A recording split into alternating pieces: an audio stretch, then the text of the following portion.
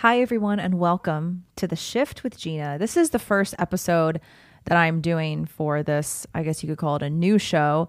You guys have probably seen me on another podcast called I'm Doing Great. But for a while now, I've had a private women's group that's all about health, wellness, and culture from a woman's perspective. So this podcast is just some additional content to go along with some of the stuff that we do in The Shift. The Shift is also, it's a great place for weight loss goals, women who are brand new to fitness, brand new to weight loss and health in general. We do weekly workouts and I do exclusive content over there every week. We do a weekly webinar. I share recipes. We do health challenges. It's only for women. Sorry, guys. But there's just been a lot of topics that we've been talking about, not only in the health and wellness space, but also just from a cultural perspective that I wanted to post some additional content, some longer form content. So for today's episode, I want to talk about a trend that has been picking up a lot of speed lately. And I think all in all, it's a good thing. But I think we need to have a deeper conversation about it to really understand it and to apply it so that it becomes useful for our society. The trad wife. The trad wife, the traditional wife, is having a moment in our culture right now. Just in the last 12 months alone, the number of Google searches for the phrase trad wife meaning increased 550%. And just in the month of March alone, the searches for trad wife doubled just in the last month. So there has been, you also couple this with what you see on social media, accounts like Ballerina Farm. Ballerina Farm is one of the most watched accounts on Instagram. It's a family out in Utah, this impossibly beautiful couple with 7 children. They live on a farm. Their whole tagline is city folk turned ranchers. It recently came out that the father is the son of the JetBlue founder who's worth like $500 million. So there's been some drama and controversy about the family sort of cosplaying farm life. But I think that's a little bit silly because they do live the farm life. And the whole point is that Ballerina Farm and accounts similar to that are becoming very popular because the state of our culture has made it to where people are really interested in the trad wife life, just the trad life in general, but particularly in the trad wife. Hannah Neeleman, who was the mother and wife of the Ballerina Farm family, she was a ballerina who studied at Juilliard University, 7 kids, and she's always posting these very comforting videos of her cooking these elaborate homemade meals. She makes homemade sourdough bread, homemade mozzarella cheese, and she's making these beautiful layers of lasagna, and she makes these meatball subs, and she makes really wonderful home-cooked food. And her videos get millions and millions and millions of views. I'm talking about like 72 million views, 14 million views. At the bare minimum, her videos usually get at least 3 or 4 million views, which is a lot of engagement for something like Instagram and TikTok. And she's just one of several examples. You see a lot of other YouTubers like Ariel Tyson. She also has 7 kids, lives on, I don't know if it's a farm, but lives on a big piece of land in Tennessee. And there's just been a lot more interest in the trad wife life. And I love seeing that. Overall, it's a fantastic thing because I think one of the reasons why people have become so much more interested in the trad wife is because the polar opposite of that is the Fresh and Fit podcast, the whatever podcast of women who have OnlyFans accounts. They do porn, they actively look for sugar daddies, and they go on these shows and just expose the degeneracy of millennial and Gen Z women. I think our society, which I've talked about many times on my social media, on YouTube, wherever, our society rewards bad behavior from women. Our society encourages women to be sexually promiscuous, encourages them to abort their own babies, encourages them to participate in porn and OnlyFans, or even at a point where mainstream culture encourages women to cheat on their husbands. Not even joking. You can go to bustle.com. They just did this big article about how cheating is a feminist act of self-care. I'm not exaggerating. That is not hyperbole. We now have people who are claiming that cheating on your husband is a form of self-care. There's an author named Jo Piazza. She did this entire podcast on how Infidelity for a woman can be an act of self-care. So our culture just continuously rewards bad behavior from women. And then, like I said, these podcasts like the Whatever Podcast, Dating Talk, they do it every Sunday and Tuesday night. And Brian Atlas gathers these women around the table that are just, they're all OnlyFans girls. And they have a room temperature IQ. And you listen to these girls talk about these insane double standards. They expect their man to be over 6'2", and he's got to be a 10 out of 10. And he's got to be rich and a really nice guy and have a full head of hair. And it's got to be super sexy. And they think they're all 10s out of 10s. And it's just a really sad thing to see, because feminism and the sexual revolution, as we know, I don't even have to tell you, they have ruined women. They have ruined society. And it's starting to make society just decay away, large amounts of society to just decay away. So naturally, the trad wife movement is picking up speed because men are realizing that most women in society are trash. Why would you want to even approach one of these girls? Why would you even want to consider dating a girl who has shown her naked body online, who has had sex with men online? The idea of having a wife and one day the mother of your children who has exposed herself on the internet like that is just not even an option for men, which I completely understand. So trad wife is picking up speed, and we also are having a sort of countercultural movement right now with tradition in general and marriage and having children. And I think right now conservatives, for the most part, are in and of themselves countercultural, right? So the society always goes through ups and downs. Or the pendulum always swings. That's what I mean to say. The pendulum is always swinging. And right now I feel like the pendulum is starting to swing back to tradition, back to family values, and hopefully back to conservative values. And there's this countercultural movement because right now, the thing that is rock and roll, the thing that is punk rock is family, marriage, and tradition. So the trad wife is making a comeback. And all in all, that's a great thing. You have a lot of these Instagram accounts and TikToks and a lot of influencers who are just living this dream, the idyllic life of the trad wife. She's cooking, she's beautiful, she's all natural, no Botox or lip fillers, barefoot in the kitchen, pregnant with children at her heels, making the most wonderful food and supporting her husband and his professional dreams. And all in all, it's great. But I think what we need to really be honest about is, I think this is my opinion, and maybe not everyone on the right is going to agree with me, but I think that what we've done is we've replaced true tradition with trad porn. And in a way, like I said, I understand why the tradition subculture on social media is gaining so much speed, but I think that we've replaced tradition with trad porn.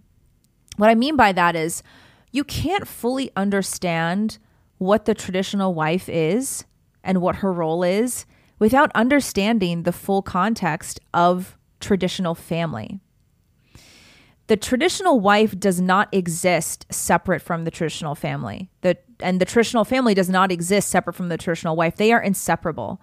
You cannot take the two apart. But I think what many people are fantasizing about when we think about the trad wife is that small sliver in history of the 1950s and maybe part of the 60s when the trad wife and is it Leave It to Beaver? I always get those shows mixed up. I Love Lucy, all those shows back then where that was the quintessential suburban life, white picket fence trad wife. And I think the comeback of the trad wife that we're seeing right now and that the right is really promoting is the trad wife from this specific sliver of history, which if you understand, and unfortunately most Americans are just not really well versed on history in general. We don't even know our own cultural context, let alone the cultural context of our ancestors and internationally. That little sliver of the 1950s housewife was an anomaly. And it was not at all what traditional family has been like for the rest of human history. So the trad wife that we think about today is a pillar of the nuclear family. And you'll hear the term nuclear family used a lot by conservatives and people on the right. The nuclear family is a marketing term. And a lot of people on the right have fallen for it as if the nuclear family is the family model that we should all aim for. But the nuclear family is very new in history. It's like for all of human history, the nuclear family didn't exist. And what I mean by the nuclear family is husband, wife, and children living in a house, white picket fence, American dream, separated from extended family, separated from even hired help. You know, most of our history, it was servants and apprentices would live on the land with these families that were much larger than just mommy and daddy and kids. So the nuclear family is a fairly modern model of living that was only recently introduced to Western society as a result of industrialization, right? So the 1950s, like if you look back, way back in history, all the way as far as we can look back, the nuclear family never existed.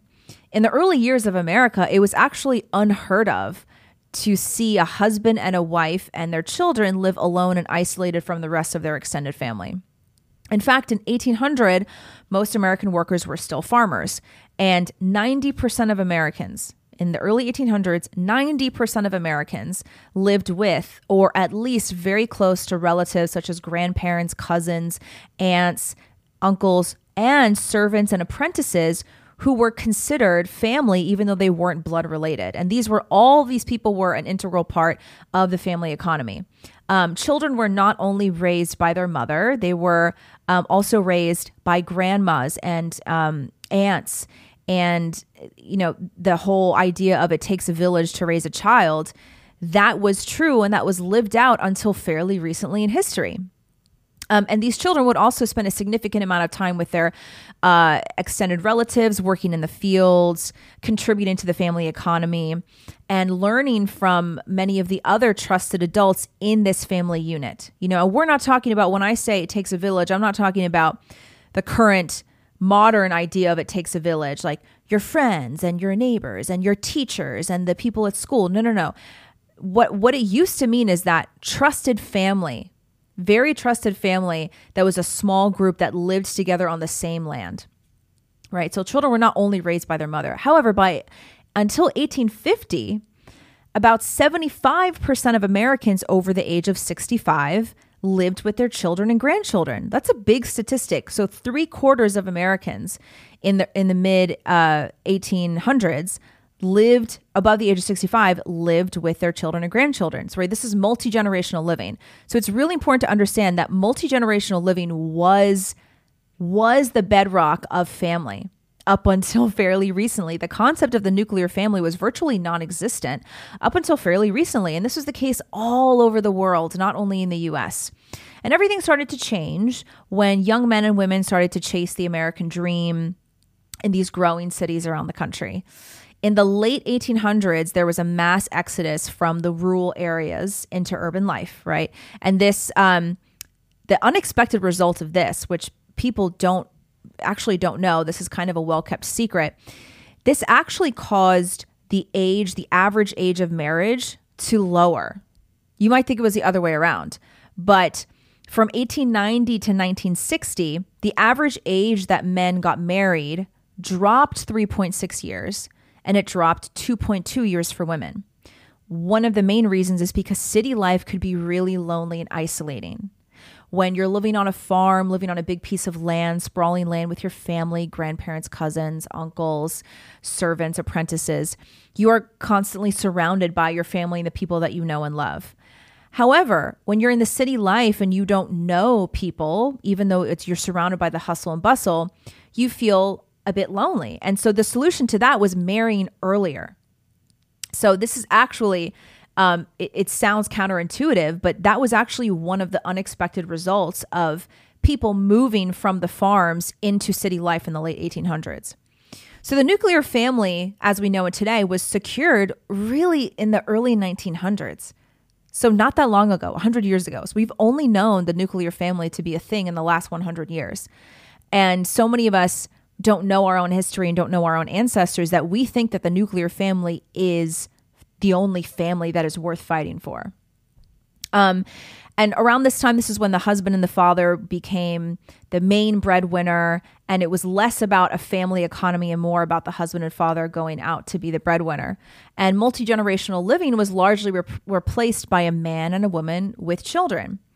In 1960, the data shows that 77.5% of children were living with their married mother and father without any extended family. So the numbers flipped.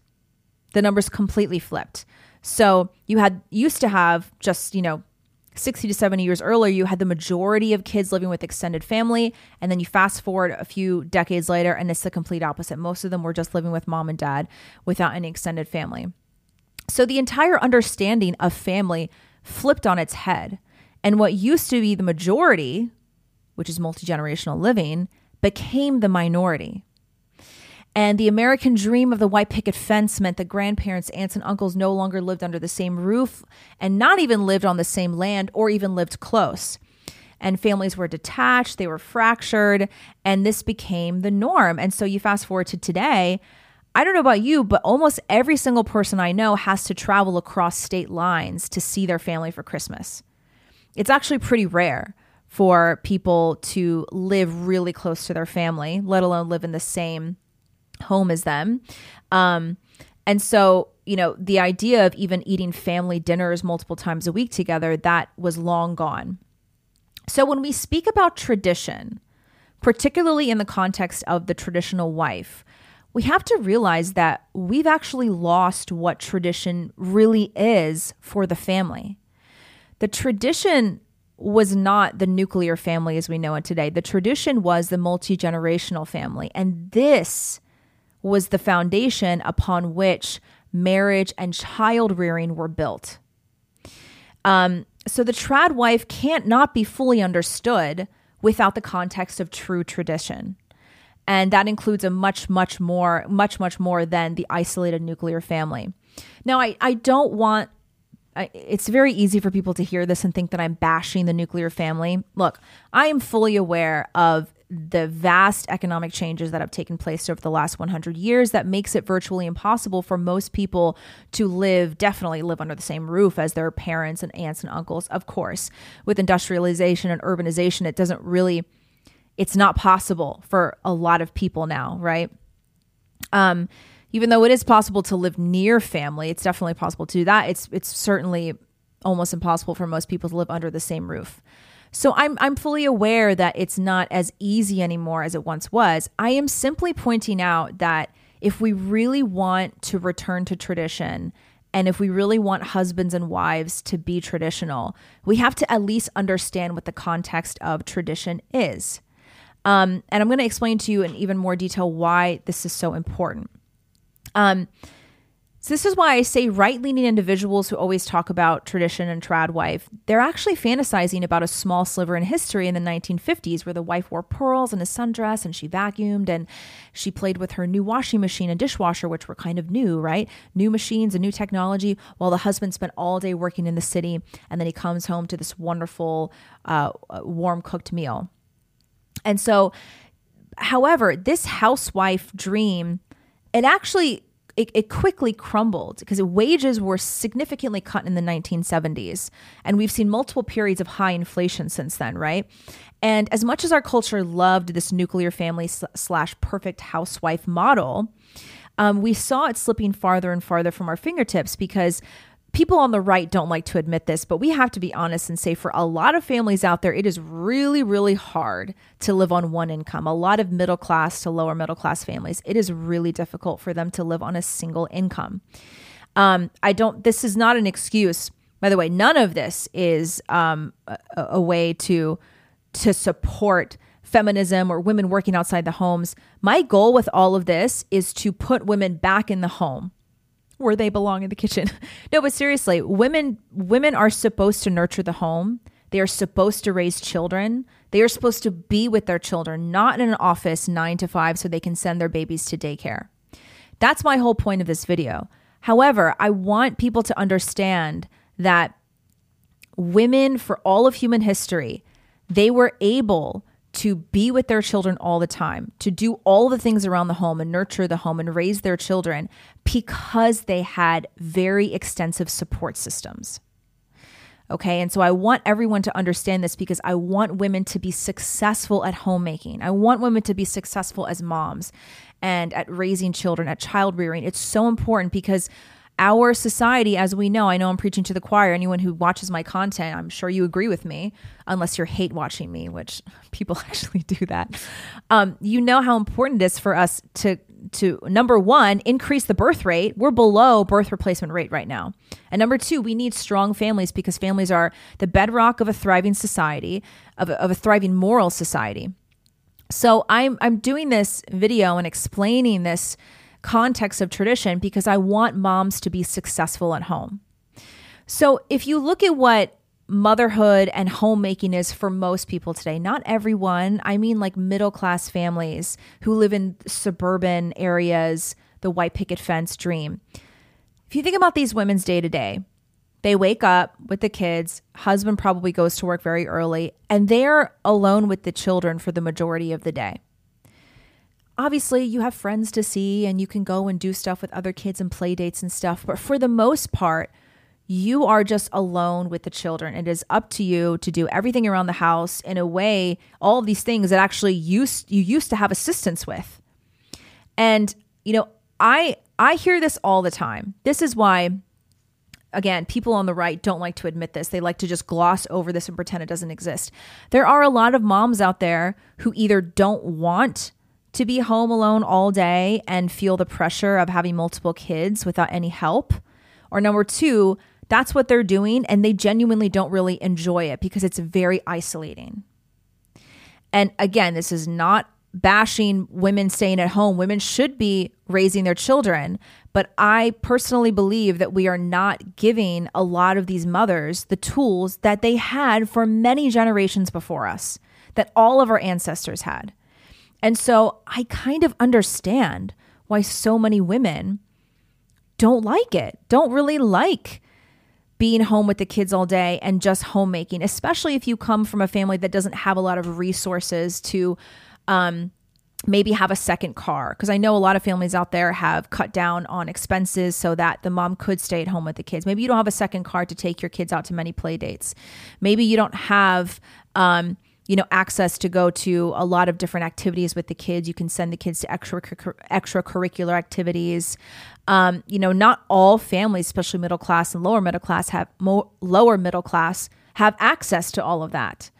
And back in the day, all of our ancestors, it didn't matter if you had access to those things because you lived in a home or on land with your family.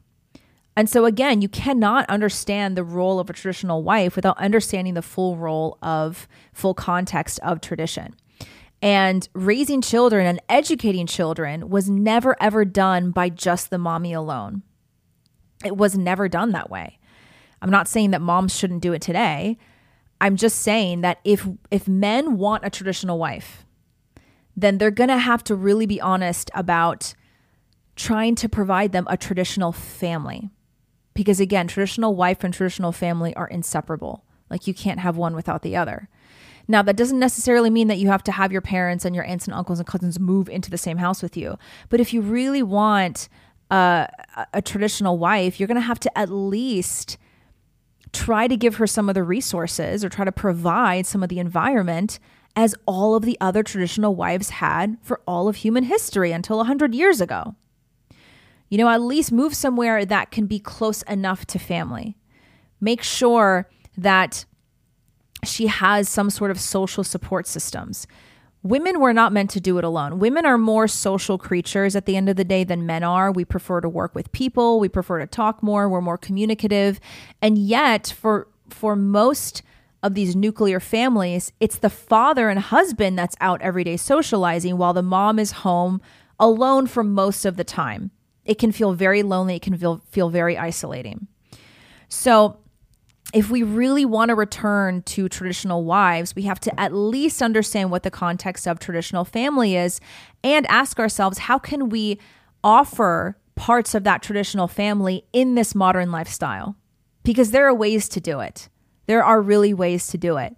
And I think this is one of the reasons why two things are happening. Number one, we're seeing very, very, very, very low rates of women who have children. So Morgan Stanley predicted a couple of months ago, maybe last year at this point, data predicts that 45% of women between the ages of 25 and 44 are going to be childless and single by the time 2030 rolls around. Sorry.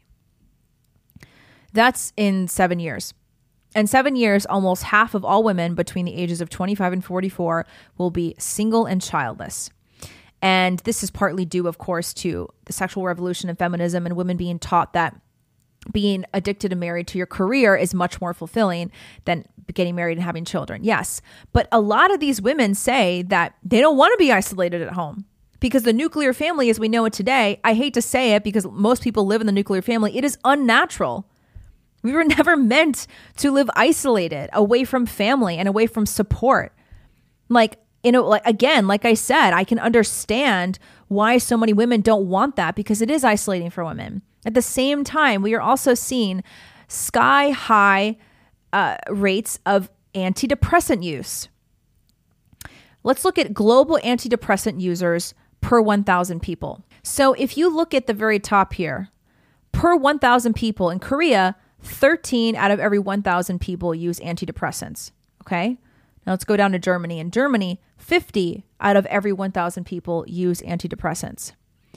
Sweden, 79 out of every 1,000 people use antidepressants. Now, all the way at the bottom here, what a shocker. Look at the country that has the highest rates of antidepressant use. The United States, 110 people out of every 1,000 people use antidepressants. And we already know, I don't even have to look this up. Women take antidepressants more often than men do. Like, we know that already. I don't even have to look that up. We know that. And that you could, this of course relates to feminism, sexual revolution, women believing that they can sleep around and have sex like men and sell their bodies online. They're not going to have any consequences. But a lot of these women who take antidepressants are married moms. I'm sorry, but I think it's crazy that the right tries to throw this under the rug, shove this under the rug, and not talk about the fact that the nuclear family has failed us in many ways. It irks me that most conservatives are just too afraid to talk about this. They just say, well, it's impossible to live with extended family, so the nuclear family is the best that we got. Why is it the best that we got? Why can't we try to encourage families living near each other, support systems? Because also Americans were so bad at looking outside of our own country. If you look at around the world, especially in Eastern cultures, like it's very, very common, even like South American cultures. My husband's from Brazil. It's very common to see it there. It's very common for extended families to at least live near each other and to support each other and to help each other with kids, help each other with educating kids, looking after kids, even cooking food. You cook food and you bring it to family's house so that one day someone gets the night off of cooking and you take care of each other. It's unique to Western American culture that we're obsessed with the nuclear family, and it is failing us. A lot of these women on antidepressants are married mothers. Of course, I want more women to get married and have kids. The whole point of this video is to help more women get married and have kids and do it successfully. But we are too afraid to admit that the nuclear family, for a lot of people, is failing them, which means it's failing society. And that's because it is quite frankly unnatural. For all of human history, we never did it that way. It was always multi-generational living. I'm beating a dead horse at this point. But this is why I wanted to talk about this because, like I said, the whole point of talking about this is to encourage women to get married and have kids. It is what we are meant to do. I'm not saying you're any less of a woman if you're not married or if you don't have kids or struggling to have kids. I'm not saying that. I'm just saying that you know what I'm saying. For the most part, women are meant to do this. And if we are meant to do this, we need to be honest with ourselves and ask ourselves, what's the kind of environment that we are going to succeed in the most? And it's not the nuclear family.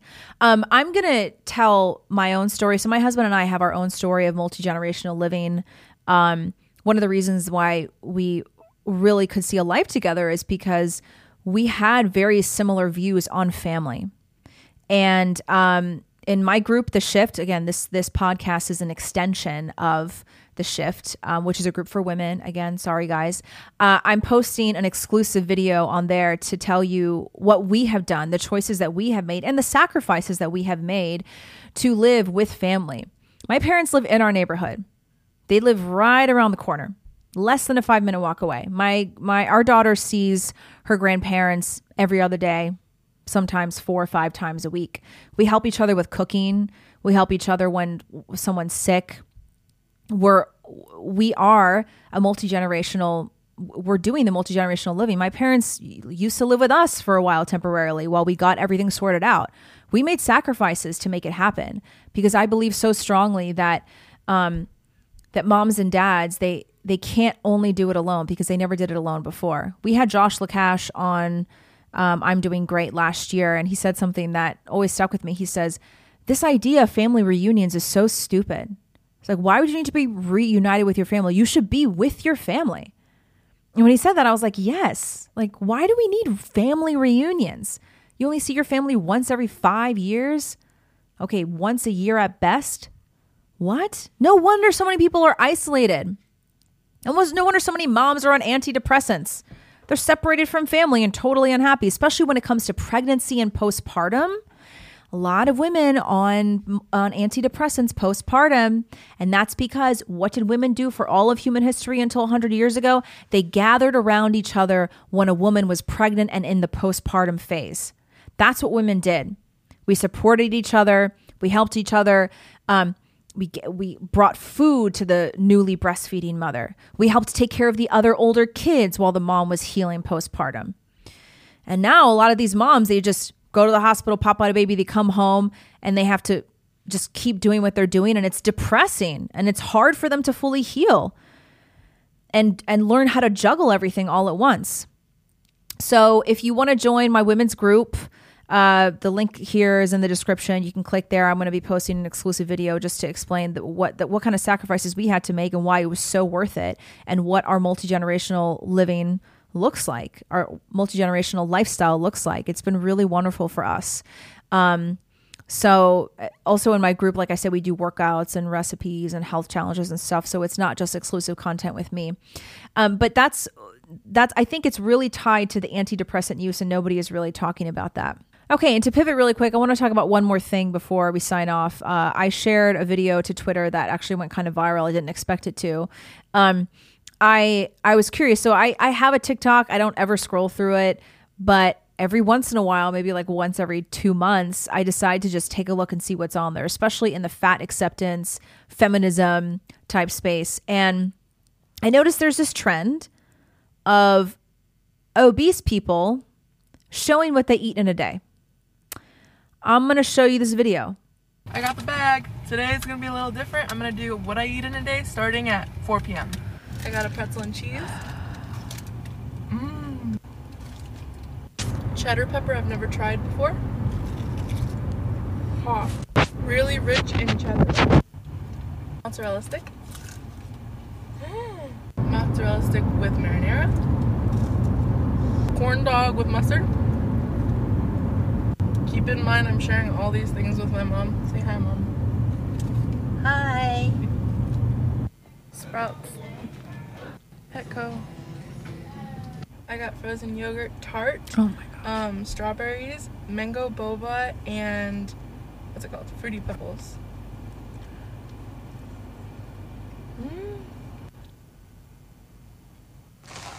I got everything. Okay, I got Torchy's tacos. Oh no, sorry, velvet taco, and Panda Express. First, a cream cheese raccoon.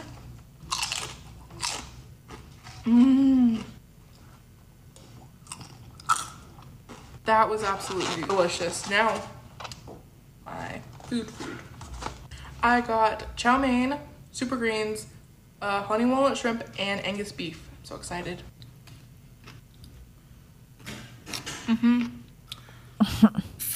The honey walnut shrimp here is amazing, especially with the walnut. Oh my gosh, this is so Angus She's beef not is stopping. Next level. Oh. She's still going. Water from a plastic bottle. Drink those toxins, honey. Panda's Express chicken egg roll. So crunchy, so good. Veggie spring roll. Now, velvet tacos. I got a Mexi shrimp and a chicken and waffle taco. These are so good. She's still going. Oh my gosh. Thanks for tagging along to my what I eat in a day. Cheers. Oh. Oh my, okay. All right. No, enough. Okay. Hey, you know what, guys? She's 16 years old. She's 16 years old. Okay, I saw that and it made me so angry. Not only for this girl. So first of all, I don't know if you caught it in the video. She said, my mom's here, by the way, and she's sharing the snacks with me, and her mom waved, and her mom's hand is like the hand of an obese woman. Like, I'm not trying to be mean, but you could tell. That is child abuse. Someone on Twitter, someone, bless their heart, estimated all the calories of that, and it turned out to be 6,000 calories after 4 p.m. 6,000 calories after 4 p.m. And I tweeted, I said, a 16-year-old shares what she eats in a day. Are we supposed to just pretend like this is normal and fine and these eating habits aren't putting a strain on our healthcare system and affecting the future of our country? Is it fat phobic to remind everyone that half of the U.S. is obese? So this went viral. It got over 3 million views. It got, almost 25,000 likes and 3,000 retweets. And a lot of people were commenting and quote tweeting it. And I had no idea it was going to go this big, but here's the most upsetting part about this is that a lot of people in the comments say things like, why do you care what she eats? Why do you care what she does with her body? It has no effect on you whatsoever. This idea that we should not care what anyone does with their own body it may be single-handedly responsible for the downfall of our society. So first of all, the idea that your morality should be based on whether it directly affects you is heinous. By that very logic, you shouldn't care if a stranger rapes, kills, or steals from someone you don't know across the country because it doesn't directly affect you, right?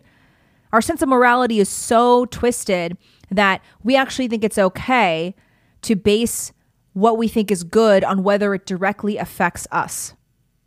And secondly, of course it affects our society if half of Americans are obese. Of course it does. Not only does it put a huge strain on our healthcare system, but it also causes a severe dip in productivity in our economy. It affects fertility and future reproductive health of these people, which is going to affect the birth replacement rate of our country. It's going to affect the way that our entire society functions, because what even a lot of people on the right fail to understand is that society is a living organism. When you allow, this is from a Burkean perspective, particularly Edmund Burke, he's called the first conservative. If you allow a section of society to decay away, it's going to affect the rest of society in very real ways. And I'm so sick and tired of hearing this argument. Well, what do you care? It's just not affecting you. You're just a bully. Why do you care so much what other people do?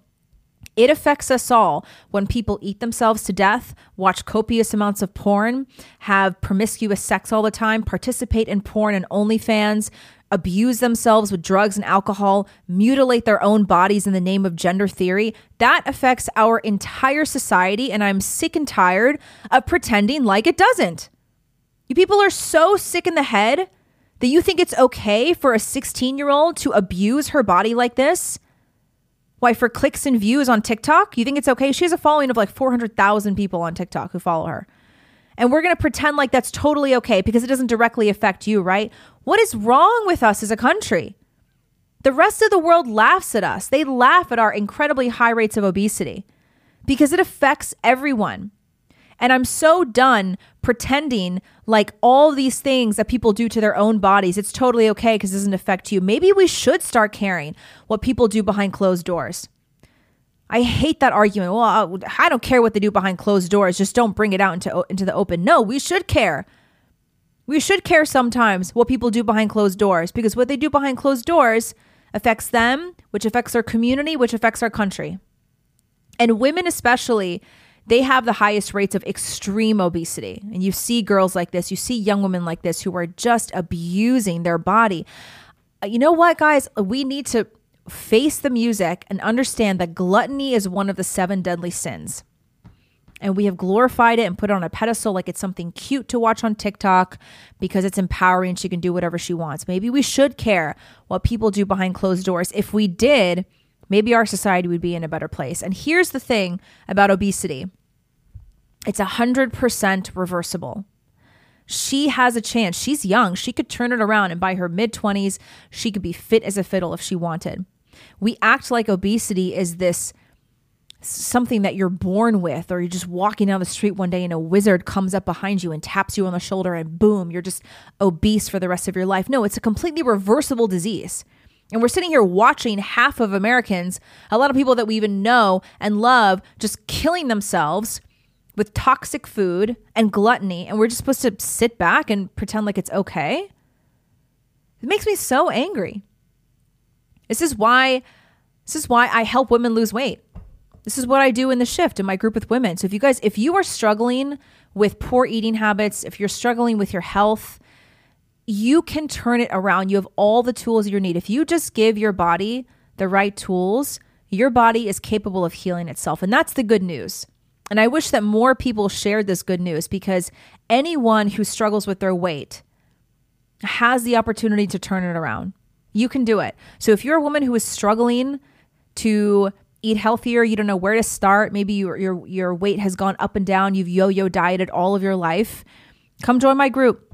I have a lot of women who have been really, really successful. I just did a 10-week program during the winter holidays. A mom of 2 in her mid-40s lost 17 pounds in 10 weeks, and she's still losing weight. It is possible. We watch videos like this and it's easy to laugh and be disgusted, but we need to actually do something about it. Because it's not enough to just sit around and laugh at it. This is seriously affecting our country, and I'm sick and tired of pretending like it's not. So if you're a woman and you want to get healthy, even if you don't need to lose weight, but you just want to learn how to eat better and take care of yourself and feel better and sleep better and balance your hormones and have a better menstrual cycle, go to the link in the description, join my women's group. It's called The Shift. That's what we do. So let's get our health in order. Let's get our life in order so we can maybe move the needle and turn this country around. Thanks for joining. We'll see you next time. Join The Shift if you're a lady, and bye-bye.